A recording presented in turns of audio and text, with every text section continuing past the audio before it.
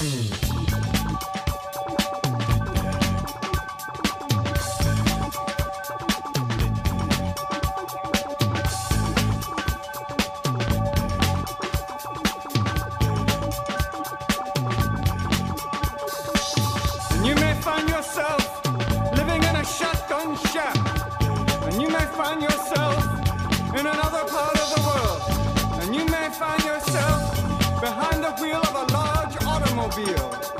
you may find yourself in a beautiful house with a beautiful wife. And you may ask yourself, well, how did I get here? Letting the days go by, let the water hold me down. Letting the days go by, water flowing underground into the blue again. Hey, how's it going, everybody? This is Chris. Welcome to episode 71 of X-Lapsed, where I come to you enchanted and sweaty because I just spent the past couple of hours stringing Christmas lights up on the old house, and which means if I ever re-listen to this episode again during another time of year, I'm going to be very, very depressed. So let's hope I don't do that. But I am covered in glitter and sweat, so I don't know, maybe I belong in Excalibur or something.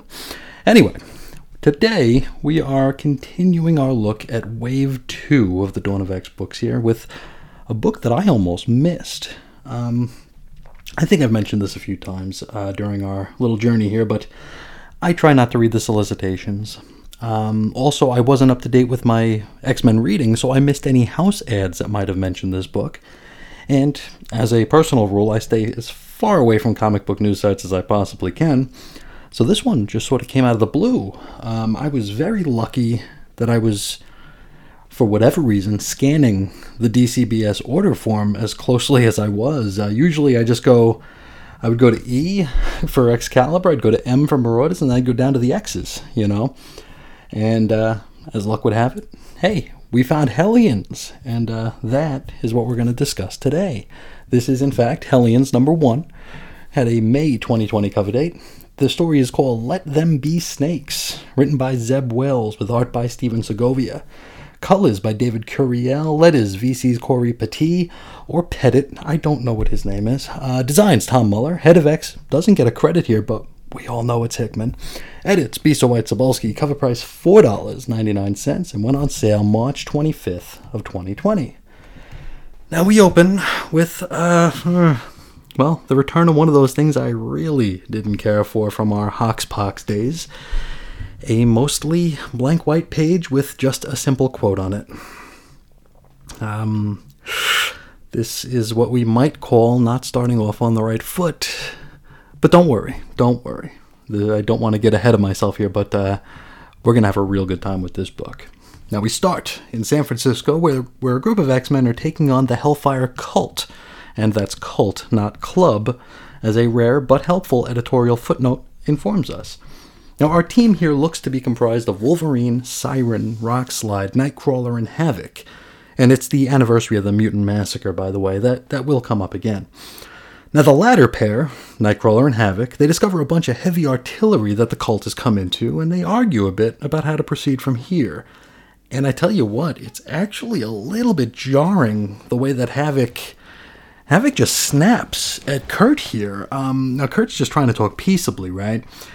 Havoc is just preoccupied with the notion that, all of humanity is out to get the mutants, right? Kurt encourages him to think more rationally, not to paint everyone with such a broad brush here. And Alex asserts that Kurt's trying to indoctrinate him like out of one of his Bible studies. So, hey, Alex, what's up your ass, pal?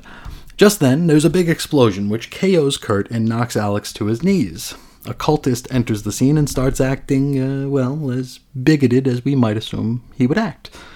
Now this causes Alex to absolutely lose it. If he wasn't pulled as tight as he could a minute ago, he's absolutely nuts here. He out-wrestles the cultist and goes on the offensive, very nearly killing the man. And in fact, he probably would have, if not for the intervention of Wolverine, who pulls him off. He's like, what are you doing? Now, the X-Men attempt to get Alex to settle his tea kettle here, and Alex himself seems very, very shocked and dismayed by his own actions. It's like he didn't know what came over him there. Now, our roll call is comprised of pretty much everyone we've seen on the cover. It's Havoc, the Orphan Maker, Nanny, Wildchild, Empath, Scalp Hunter, Mr. Sinister, and Psylocke, which is to say, Kwannon. Then, 2 pages of credits, and Jonathan Hickman doesn't get a single line in there. How about that? We spend 2 pages on credits, and we leave the guy out. Okay, now comics. We're on Krakoa, and the Quiet Council is in session. They're here to discuss what to do with some inconvenient residents, some inconvenient mutants of Krakoa. Mr. Sinister asserts that, hey, if I've got to behave, then everyone else has to behave too, and anyone who can't or will not abide by the laws of Krakoa, well, they ought to go into the pit, which I'm guessing is the stasis place where Sabretooth is probably still waiting for his appeal. Now, Sinister is then distracted by Exodus's epaulets, and takes them as an affront to his own fashion. He doesn't like having the second tallest shoulders in the room, which, okay, sassy Sinister, you're starting to win me over. We're then introduced to these troublesome Krakoans, and they are, hey, stop me if you heard this one before, Empath, Wildchild, Nanny and the Orphan Maker, Scalp Hunter, and a fellow who's shrouded in shadow.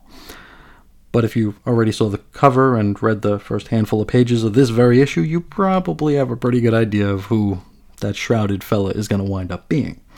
From here, we get a little bit of one-on-one time with these inconvenients to illustrate why they're here to be judged. We start with an actual former Hellion in Empath. Now we flash back to the Academos habitat where Manuel is, he's being a prick. That's kind of what he does. He's using his empathic powers to control his Hellion's teammates, and we even see him concoct a fight between Cat's Eye and Roulette. And he thinks it's very, very funny to have an actual cat fight. So, there you go. Jetstream looks on, and he tries to get Empath to knock it off before his mind is changed by the hoodoo. Then Armor and Glob Herman, they see what's going on, and they try to intervene, but Empath just sicks Jetstream right on him. Now, this takes us to an info page which discusses the, quote, Empath problem. They basically describe that he's a sadist, and try to think about ways to rehabilitate him, or at least make him less of a pain in the ass, I guess. Now, our next flashback belongs to Nanny and the Orphan Maker, and it's pretty cut and dry. Beast and Angel are being attacked by the Orphan Maker, who really wants his Nanny. And, well, Nanny's being kept from him, and he doesn't like this at all. Hank tells Peter, who is the Orphan Maker, that he's a big boy now, and he needs to learn how to take care of himself, to which Pete bloodies the Beast's nose. Finally, Hank and Warren, they're like, screw it, and they release Nanny, who then sings, the Orphan Maker, a song, and offers to let him drink from her. I can't say I'm not curious, but I really don't think we need to see that. Next, Wildchild. We see Sage and Cecilia Reyes discussing Kyle Gibney, Wildchild, and his feral nature. They're heading into his holding area to give him some pills. These are the kind that he used to get from Department H back in the long ago to keep him under control. We get a cute exchange here where Sage suggests that she created these pills out of her, supercomputer brain witchcraft, which Cecilia just totally buys, which is pretty funny. Inside the holding area, Cecilia notices some upturned soil. So she investigates, and she discovers a whole bunch of pills. So it looks like old Kyle was cheeking them rather than swallowing them. Which means his feral urges, they ain't gone anyway. He's still a crazy thing. So he attacks, and Sage is narrowly saved by Cecilia's force field. Next, John Greycrow, the Scalp Hunter. He's on a beach cleaning his guns, which apparently he does every single day. He's approached by a bunch of Morlocks who, I'm going to assume, just stepped off the Rio Verde golf course, even though that's not mentioned here. They're being led by Callisto, who isn't wearing her white knight getup, though maybe she just didn't want to get it dirty. I don't know. They inform the former Marauder, that is the other Marauder, of course, the original Marauders, that this is the anniversary of the Mutant Massacre. I told you that'd come up again. And then the Morlocks attack. From here, we jump back to the present, and we're back to the Quiet Council. Here, Storm, who is acting very bizarre this issue, we'll talk more about that later. Now, she lashes out at Scalp Hunter for attacking a defenseless group of Morlocks, which, did she just read the same flashback we did? Callisto and company were very aggressive there, were they not? I mean, they started this thing. The big three, Xavier, Magneto, and Apocalypse, they start mulling over what to do with these predatory mutants. How can they give them up, these such dangerous characters? In giving them paradise, are they dooming everyone else to live in danger? It's a valid question. Sinister then cuts them off with a "gonna stop you right there," which, all right, sassy Sinister, there's another point for you. I'm starting to like you. He asks to see the shadowy figure standing in the back of the room, and naturally, it's Alex Summers. It's Havoc. Cyclops, upon seeing this, goes all Mr. Belding and gives us a hey, what is going on here? Alex tells him to calm down, but Scott ain't about to. Storm tells Cyclops that this is council business and orders him to stand down. Ice cold. Jean then piles on as well, revealing that Alex put 3 humans in the hospital, 2 with lost limbs, and 1 disfigured for life. And, hey, Jean, didn't you kill all those plant critters a few issues of X-Force ago? Maybe you don't get much of us? I don't know. Scott turns to Alex for clarification, and, well, Alex cops to his behavior. Kurt cuts in to suggest that if not for Logan's intervention, Alex would have surely killed those cultists. Tell you what, I got an idea. Crazy idea. How about we put Havoc on X-Force? They're allowed to do that kind of thing, right? Okay, maybe not. Magneto tells Scott in no uncertain terms that had Alex managed to actually kill a human, there wouldn't even be a tribunal like this. He would just be immediately sentenced to the pit. Cyclops is ticked off, and, Cyclops might be my favorite, but even if he weren't, I'd be agreeing with him here. Sinister then breaks the tension by suggesting everyone unclench for a minute so he can share his idea with the class. He then tells Scott to change his dirty drawers and smile, so maybe that was a step too far. Sinister's plan is put all of these nutty outcasts to use. Now, A tires of Sinister's droning and warns that if he doesn't eventually come to his point, violence will commence. Which, aren't we talking about stemming violence? Yeah, okay. And so Sinister finally does come to his point, and if you realize that we're reading the first issue of an ongoing series, which is set to feature these very undesirable characters, well, then you probably have a pretty good idea of what Sinister has in mind, huh? Sinister suggests that their expression of violence is part of their mutant birthright. Kind of a play on they were born this way. Now, such a concept baffles and befuddles Xavier and Magneto, and they actually consider codifying this into Krakoan law. Wow. Now, Scott does not like where this is headed, to which Jean basically tells him to shut up at his face, and Storm then kicks him out of the room. The hell's going on here? Okay, next up, info page. It's not clear immediately who's writing these. From a narrative standpoint, of course, we know who's writing them. It says here that Scott Summers asked for the minutes of this particular Quiet Council meeting to be looked over. I'm guessing this is Quinon's writing, but it doesn't sound like her voice, especially if we've got fallen angels on the brain here. This sounds like a rational human being. This person, again, probably Quinon, says that they will act as a mentor for this team if the following criteria is met. And they are: no chance of human casualties, violent overreaction is the ideal, and the carnage of these Hellions has a therapeutic value. We jump back to comics, and Cyclops is indeed chatting up Quinon. And they talk all about butterflies and the color purple. No, actually they don't do that at all. Scott wants Psylocke to sort of kind of babysit Sinister and his unstable crew, and to keep any troubles they have in check. Quinon suggests that if there is trouble, well, they both know what she'll have to do. And Scott just asks that she go easy on Havoc, to which she really doesn't give a straight answer either way.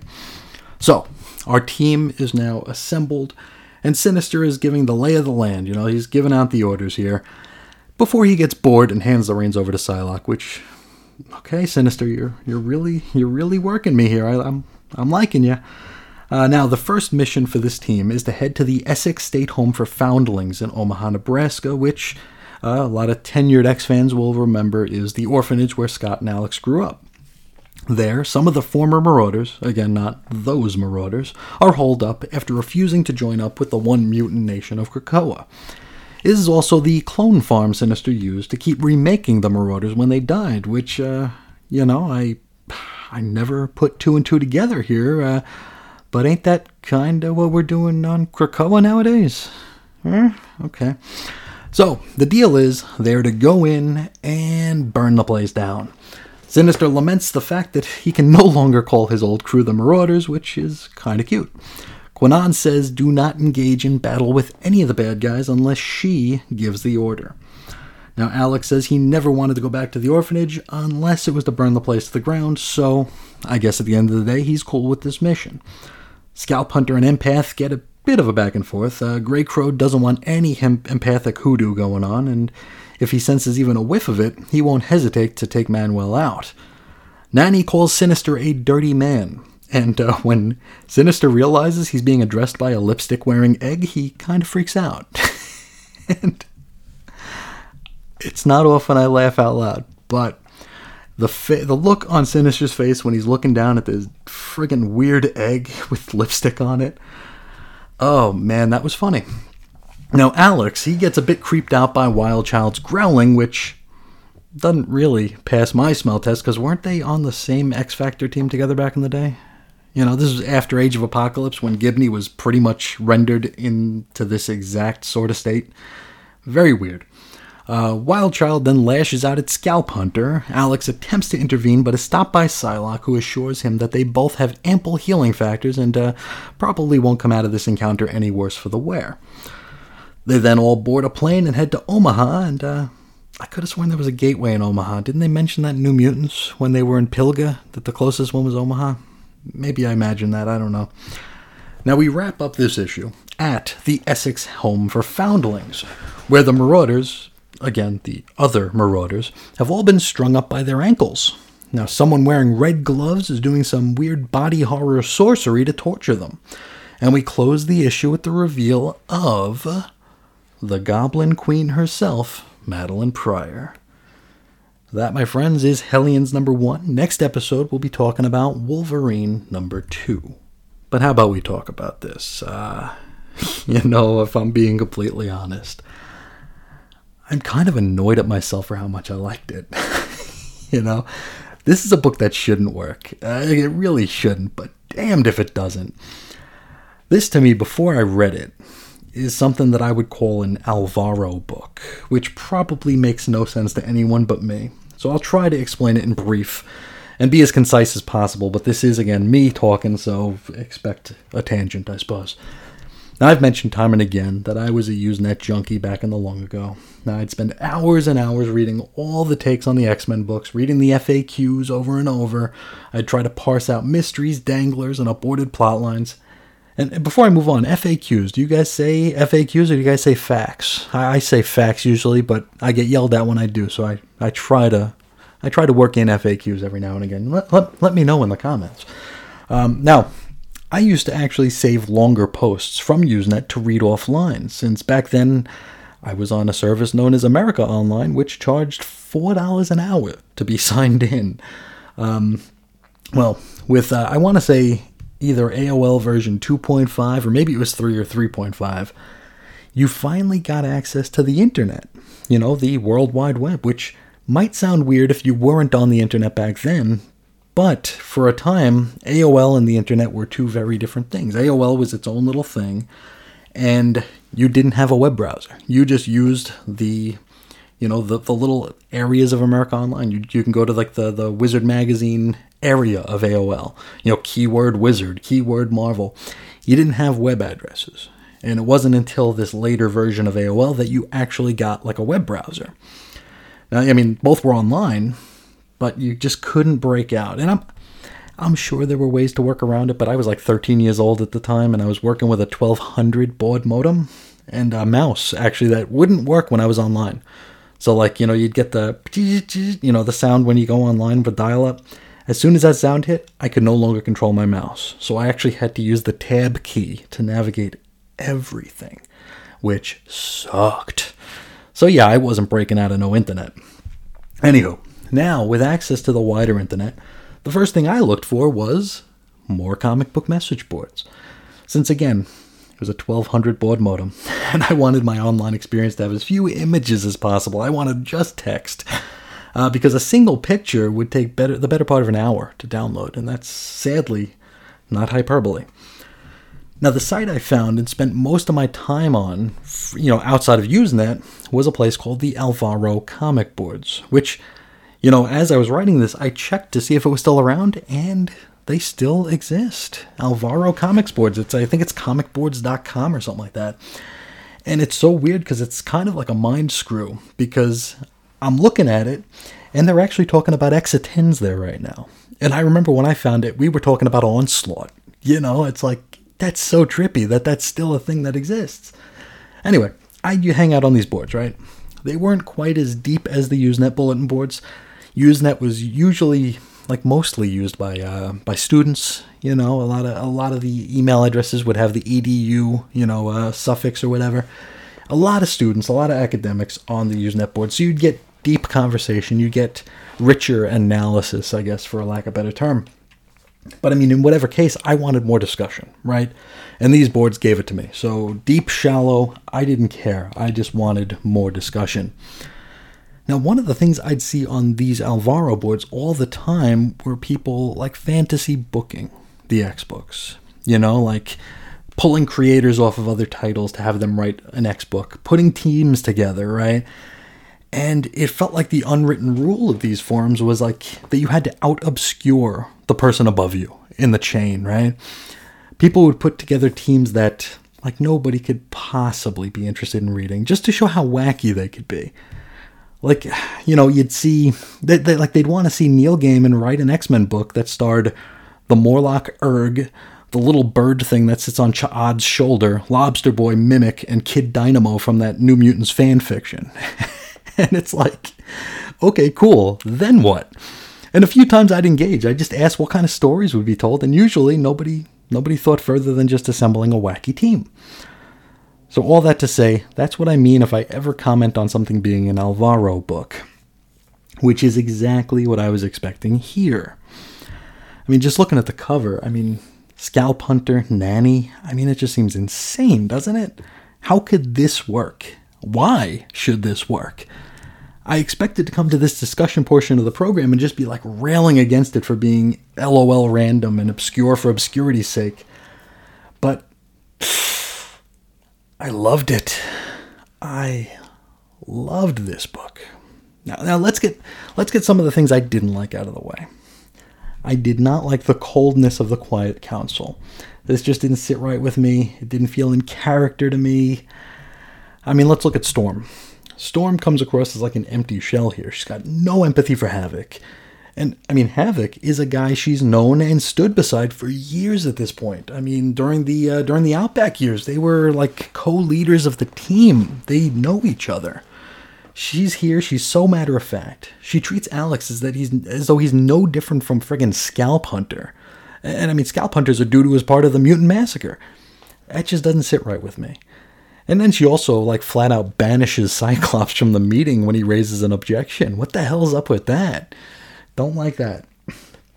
Speaking of which, how about Jean? Another very cold take on one of the heart and soul characters in this team, right?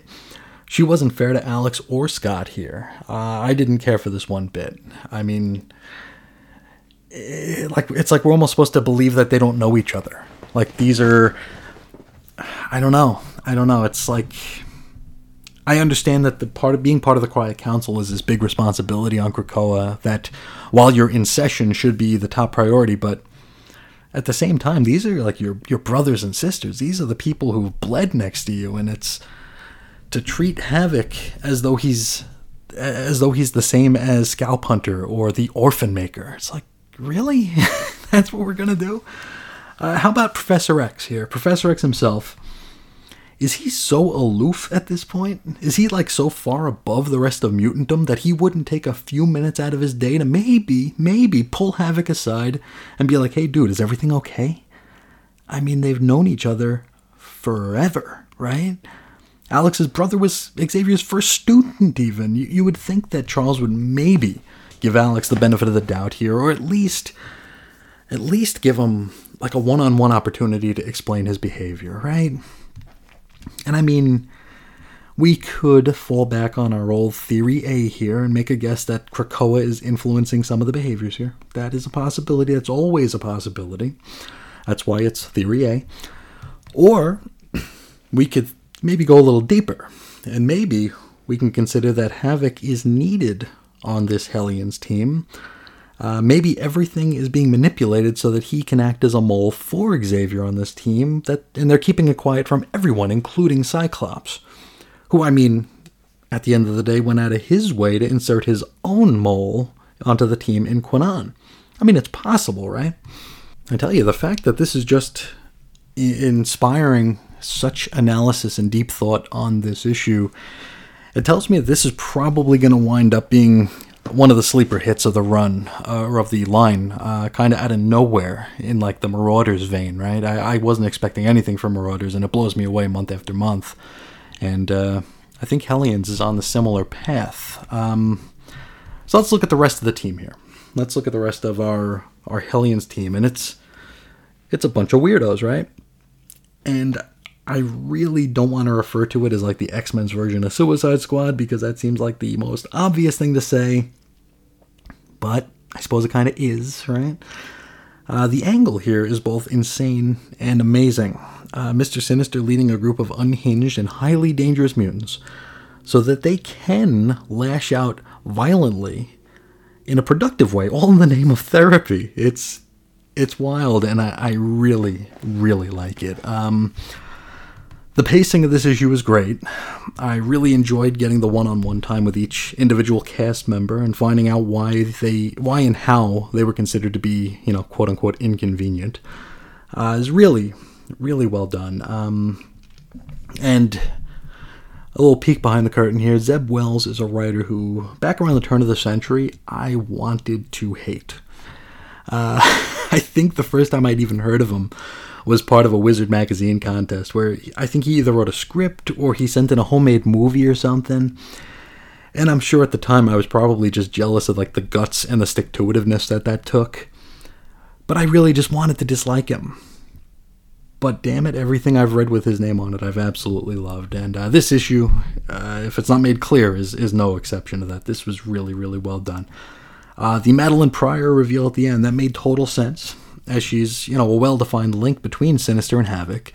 Sinister, of course, created her, and Alex was romantically linked with her before Inferno. I'm very interested to see how they play this out. And I'm also very happy to see all the nods to continuity here, which I really wasn't expecting. So I guess there's another thing that this book has in common with Marauders. The art here was mostly good, a little uneven in places, where it veered a bit into the realm of cartoony-ish, but it was always pleasant to look at. It just, maybe a little uneven. Overall, I mean, if I didn't make it clear, this is a goodie. This is one to check out. I know our friend Andrew Franklin mentioned that he'll be starting to read along with this very issue, and I'm so happy that it turned out to be such a fun one. I would give this issue a very high recommendation, and at this point, I can't wait for the next issue. It's going to be it's very rare where I actually have to kind of hold myself back from peeking ahead, and this is one of the situations where I'm holding myself back just for the sake of the show. So check this one out. It's really good stuff. But before we go, let's dip into the mailbag here. We're going to start with Damien, who's talking about Cable #1. He says, "This issue is much more enjoyable than I expected. I've never really found Cable to be an interesting character.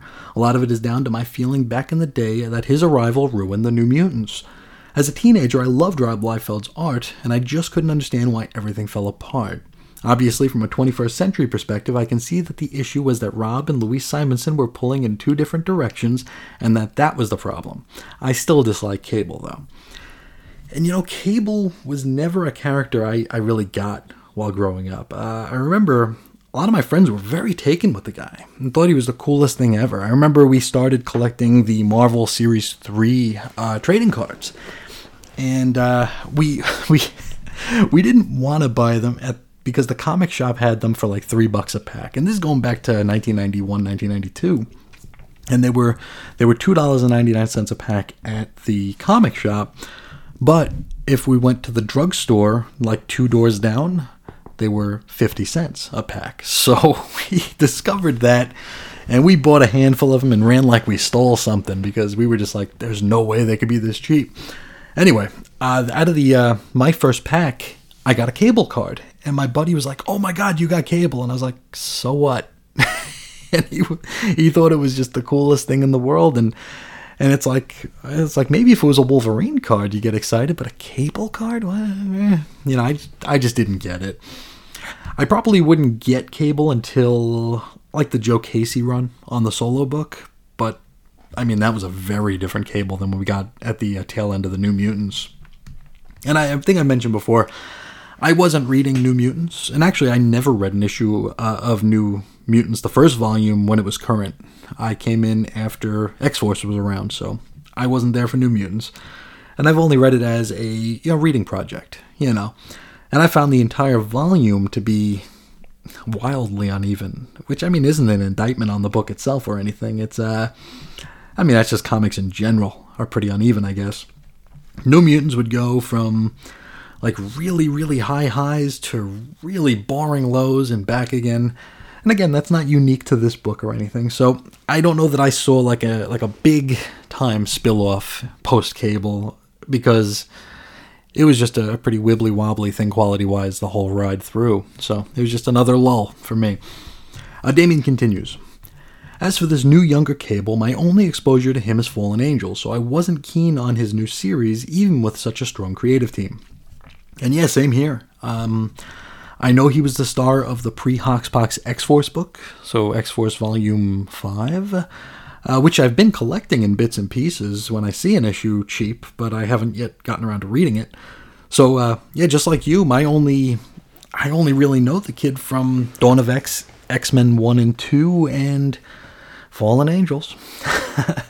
I was not expecting much here, despite the fact that Duggan has been killing it on Marauders, and that Noto is Noto, so this was a very pleasant surprise. Damian continues. All that said, I loved this issue. Every element worked, and reading this was a joy. Is it just me, or as Phil Noto got considerably better? He was always good, but this blew me away. And yeah, Noto is fantastic. I remember, I think the first time I saw his work that I realized it was him, or put the two and two together, I was shocked at how great he was during a semi-recent run on She-Hulk. And this was at like the dying days of Marvel putting out $2.99 books. Because I remember they made a big deal out of this volume because this was, when was it? This may have even been longer ago than I even remember. Yeah, this was pre-New 52, or this was probably right around the New 52, or was it? Yeah, this makes for good radio, me stumbling over myself trying to remember things. I think it was during Brightest Day, when DC was drawing the line at $2.99, so it was probably like the summer of 2010 or summer of 2011. And they made this big announcement at New York Comic Con that all their books were going back to $2.99. And Marvel, not to be outdone, said, yeah, us too. Every new book we launch is going to launch at $2.99. And so they launched like a half dozen books that all made it about 6 issues. And they went away and we were back up at $4. And one of them was this She-Hulk book. And Noto's work was unlike anything I'd ever seen on a comic. But even with that said, this is somehow even better than that. Noto makes this book feel more special than it had any right to. It's just, you can tell it's something special when you look at it. Damian continues. You discussed in the feedback the possible end of the Hoxpox Docs era. There's a big part of me that would love a reboot of the Marvel Universe, as there's so much accumulated continuity that I would like to remove. Unfortunately, whenever reboots happen, you're left at the mercy of who does the reboot. There's always a risk that we'll get the Marvel version of replacing Wally West with Barry Allen, and I can't face that. And yeah, that's true. I would never, that whole in case of emergency break glass and do the reboot, I would never break the glass. I feel like continuity is more of a tool than a crutch, and I mean, there's a lot of stuff that happened that I don't like. There are things that, part of me, if I had the magic wand and could just say, okay, Chuck Austin never happened, I still wouldn't do it. I still wouldn't do it because I feel like inconvenient history is still history. Everything that happens matters. you know? And I mean, there are efforts to do that, to get rid of real life history, right? I mean, things that are inconvenient and that make us look like horrible people, which, I guess at the time we were. There's steps being taken to sort of just erase history, and I don't agree with that either. I like to see things as a progression of how much better we are now than we were yesterday. And similarly with comics continuity, I mean, okay, here we are, and Nightcrawler is the son of Draco the Devil. It's like, well, crap, I don't want to deal with that, but can I make it work, right? I mean, I don't know, I have very strong feelings about continuity and making sure everything is still there, bad, good, whatever, everything still matters. I think about DC and how quick they are to just, they break that glass, It's like, ooh, we screwed Hawkman up. Okay, break the glass, let's erase him, he's gone. And they do that over and over and over again because they try to restart things and they try to get rid of the inconvenient bits of history, but then they start working themselves back in because they're part of the character, like intrinsically, right? I mean, you pull Superman out of the Legion history, but you still have to get him there, and that part is still there because we can't let go of it. Despite the fact that we want it gone, we can't let go of it.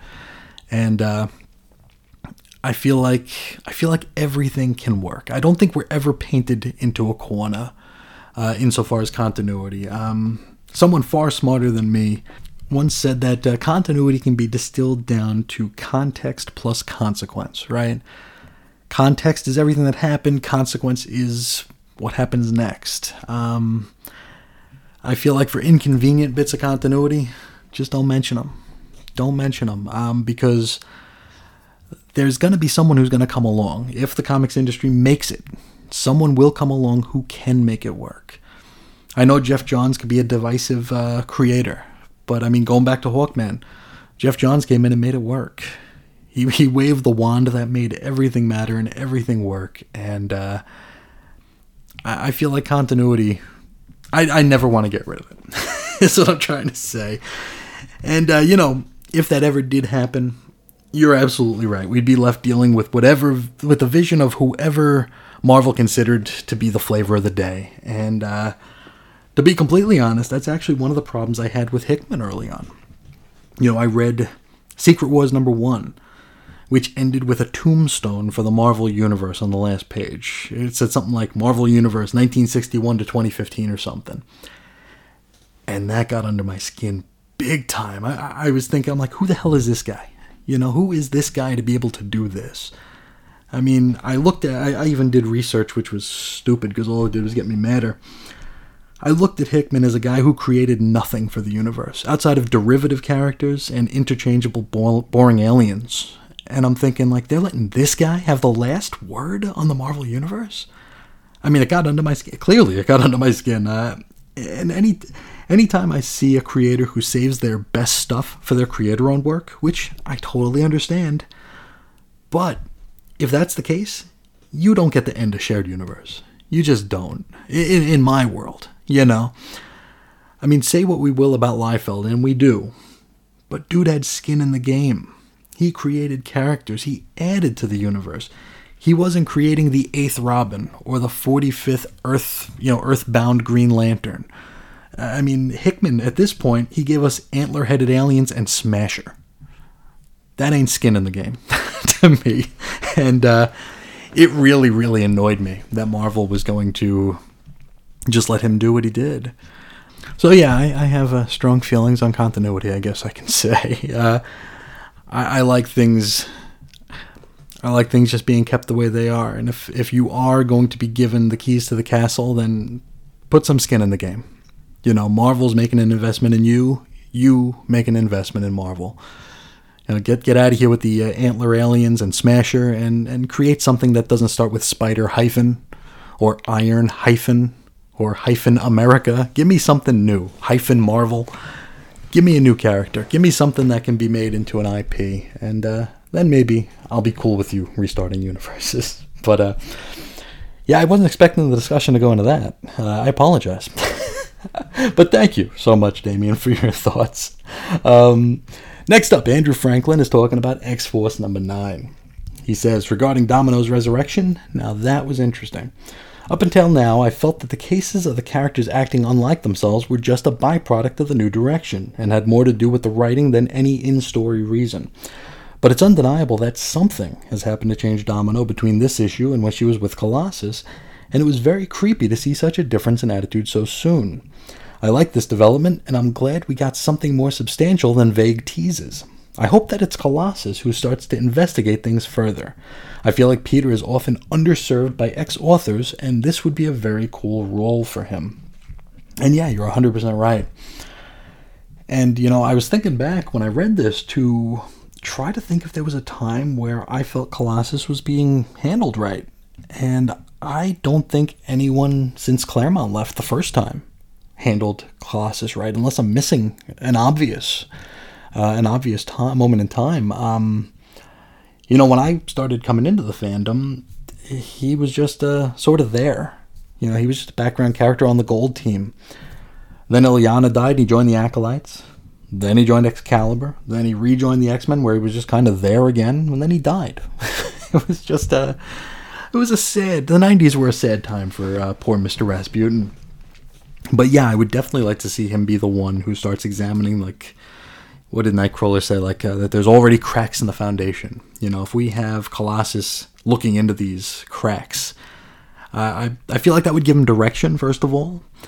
And it also might be like a coping method for him. He's still got this trauma that we still don't know everything about yet. So I think that would be a pretty cool thing for him to do. And also, I also want to see Domino's new lease on life explored. It's very interesting stuff, which, might just start turning up the heat on the resurrection protocols a bit. Because nobody's asking questions except, for a few people. And they're not asking the questions to anyone who can answer them. So maybe the heat's about to be turned up. I sure hope so. Andrew continues, obviously Xavier's involved in some way, but I think that ultimately Moira is the one masterminding this whole thing. She's seen things go very wrong time and time again, and has revised her plans with each life. So whatever's happening now must be her way of ensuring that the mutants come out on top, no matter the cost. Perhaps in this life she intends to ensure that the mutants come together as one people far sooner than in her other lives. And if that means rewriting their personality so everyone's on board, I'm sure she thinks the ends will justify the means in the face of genocide. That's a great theory. And, and one that's kind of been backburnered in the books and on the program, the Moira effect, I feel like it's been far too long since we've checked in with her, and I tell you what, that's something I both really like and really don't like, because, Hickman and company are treating us readers kind of like Xavier and company are treating the mutants of Krakoa. We're being kept in the dark just like them. We know that there's something afoot, but they're not going to let us in just yet. So that's a pretty cool thing and on a meta level. But I definitely think you're onto something. And I couldn't have said it any better myself. Moira, she's seen so many instances where genocide was inevitable. This might just be her pulling out all the stops, pushing, ethics and morality aside, just in hopes that maybe the unification, might be the thing that saves them. That's an awesome, awesome theory. Andrew continues. I also like to shout out the Cosmic Treadmill episodes on the whole Seduction of the Innocent story to anyone who hasn't listened to them yet. They're a fantastic history of that time period and the trial that gave birth to the Comics Code and changed comics for decades. If anyone hasn't listened to the Cosmic Treadmill, do yourself a favor and start. It's an amazing show. And thank you so much. The Code show, the Code series actually is 5 episodes. If you haven't listened to them, do me a solid and and listen to them. We would refer to certain shows as tentpole shows. The ones that really establish the foundation for the show, and it's funny. It's funny and maybe not funny in the ha-ha sort of way, but just the way things turned out. Our tentpole episodes of Weird Comics history, which is what we started with, are the very first series, the middle series, and the last series we did together. So if we were to actually, draw them, it would look kind of like a tent, which is a little poetic. There were three series of shows that we really wanted to use as our foundation, and those were, of course, the Comics Code, which we started with. We did a 5 or 6 part series on underground comics, Robert Crumb, the whole 1968 movement to San Francisco, that whole thing. That was in the middle of our run of Weird Comics history. And then the direct market. We did a 2-parter on the direct market from beginning. We talked about Paperboys, and how periodicals are shipped, and those were our tentpole episodes, and they were the biggies, and those were the ones that were to set the tone, really, for what we set out to do. And, on the subject, it's worth noting that as I'm recording this, just last night, actually, the Chris and Reggie channel just broke 100,000 downloads, which is insane to me. And, in a far better timeline, I'd be, popping a cork with my friend today to celebrate. But it's a hell of a thing. It's a hell of a thing, and I shared that on various social medias today, and Reggie's mom smiled. She saw it, and she was very happy to see that we broke that many downloads. So that's a cool thing. That's a very cool thing to me. Of course, there's a better timeline out there that I wish I was living in, but it's still a very cool feeling. Andrew wraps up with, well, until Krakoa is revealed to be a Cobra plot to drive Shipwreck insane, make mine X-Lapsed. And thank you so much for the kind words and for sharing your thoughts. I'm really digging hearing from you. It's really cool to pick your brain here and see how you're enjoying this. And I really hope you enjoyed Hellions. I'm looking forward to hear your thoughts on Hellions here. Next, Mark, Green Lantern HG, has a comment about From Claremont to Claremont episode 3A, where we discussed X-Men Volume 2, Number 3 from 1991. He says, this was a good old time. It was like reading it all over again, and I gotta tell you, this was back when I was deep into X-Men, so for me, that was the death of Magneto. Anyway, great episode, Chris. Well, thank you so much, Mark. This was my first death of Magneto, so for me, it was the real one, too. When he showed up again, I was kind of taken aback, because I was still new to the comics thing here, and to me, dead meant dead, which is, I was a sweet summer child, I guess. And I'm hoping to get more of these From Claremont to Claremont segments out over the next several weeks. I've got probably like a half dozen of them in the bank right now, so hopefully, I'll get those out, and hopefully I'll also be getting back into, the recording room with my friends again very shortly to continue on these episodes here. It's such a wonderfully weird era for the X-Books that I remember just so fondly, and it's a lot of fun.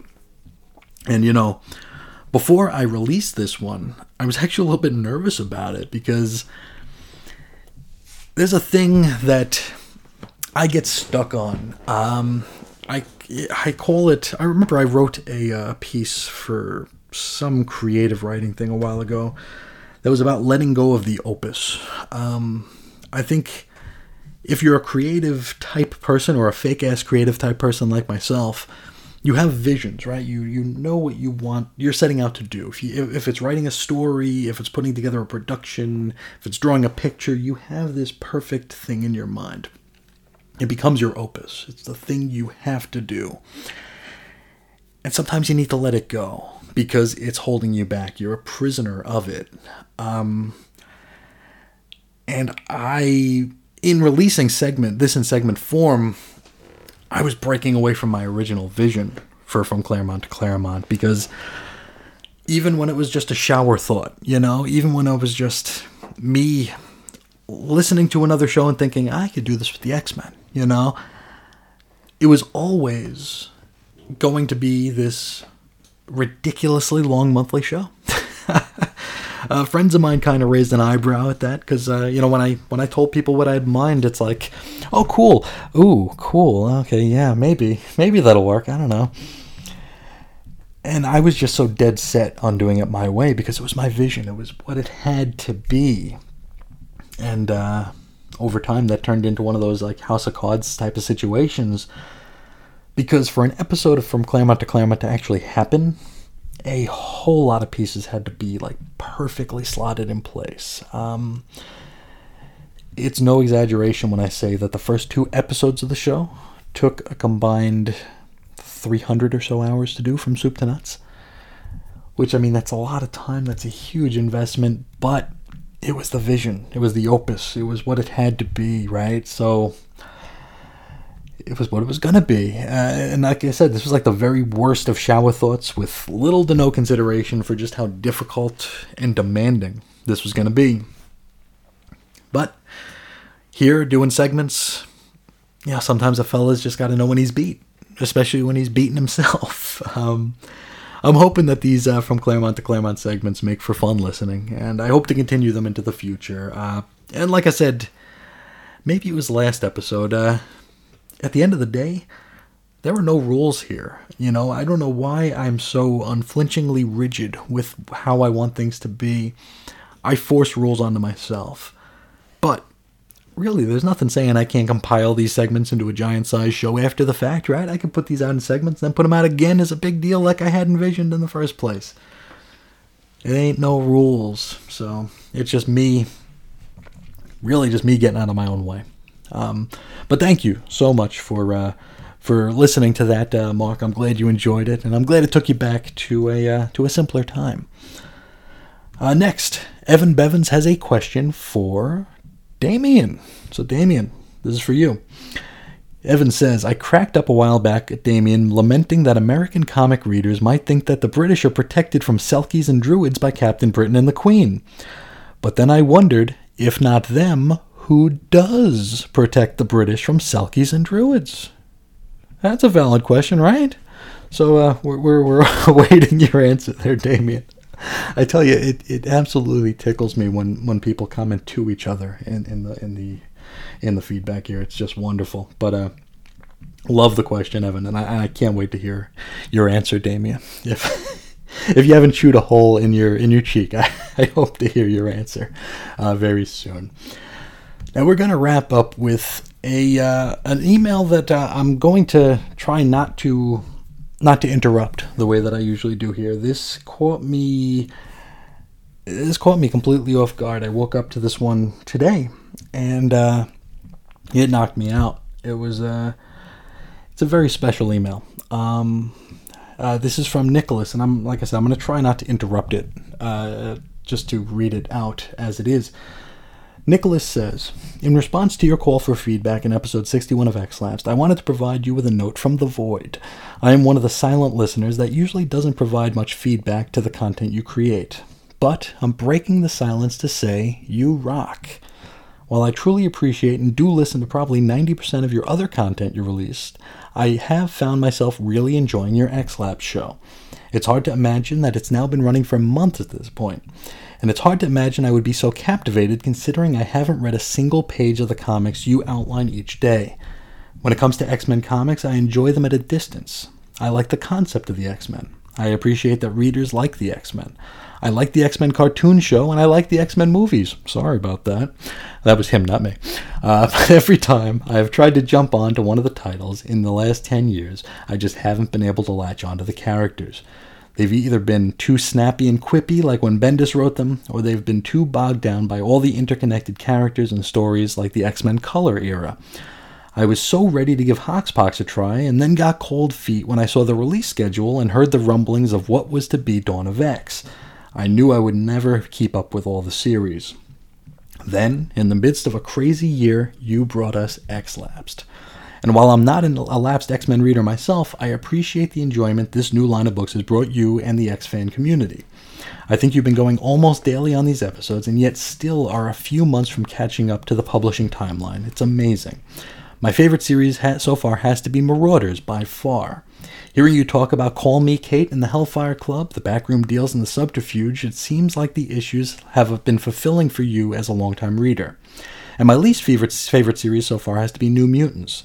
The whole idea of the X-Men going into space is what threw me off the Bendis era books a few years ago. My favorite aspects of your X-Lapsed adventure so far have to be 1. The far-out theories and hot takes. 2.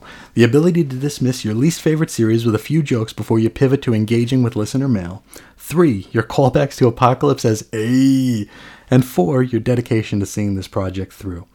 I could tell you I would have personally abandoned Fallen Angels and 1 or 2 of the others, but you have soldiered through and delivered the complete Hox Pox Docs commentary track. And by contrasting the awful with the exceptional, your enjoyment for the exceptional carries the show each episode. When I see Excalibur in an episode title, I think, man, Chris may be in over his head today, but maybe he'll be surprised by some nice character interaction or a return of a long-forgotten bit of continuity. So please continue to deliver your witty commentary on this line of X-Men comic books. Perhaps it's the fact that I have no horse in the race that lets me enjoy the show, but I always appreciate your personal and well-thought response to each issue. Keep up the great work and try not to go too crazy waiting for the next shoe to drop. Wow. Thank you. I wasn't sure I was going to make it through it. Nicholas, that I can't even put into words. Thank you so much for that. That was such an unexpected pleasure to wake up to this morning. Thank you.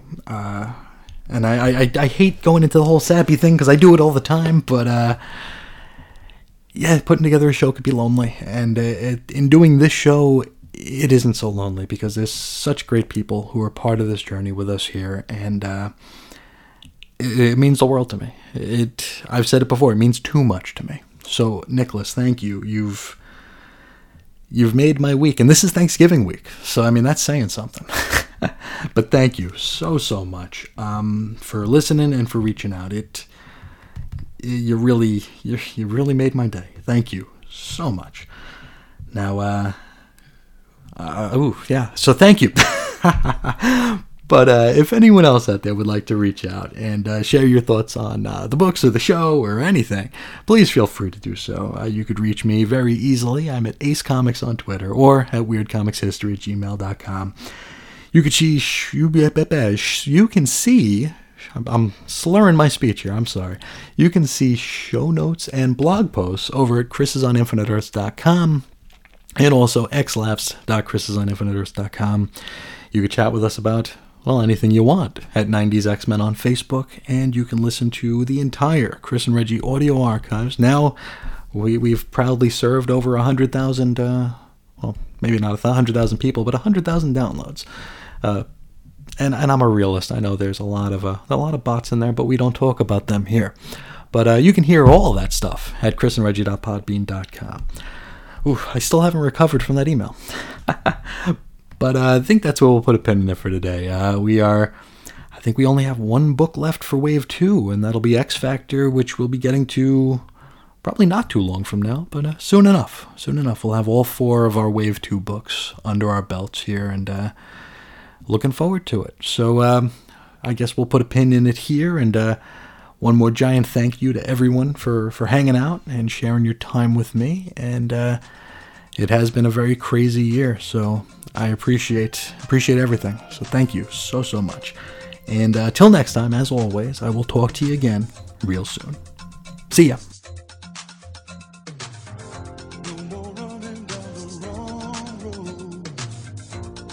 Dancing to a different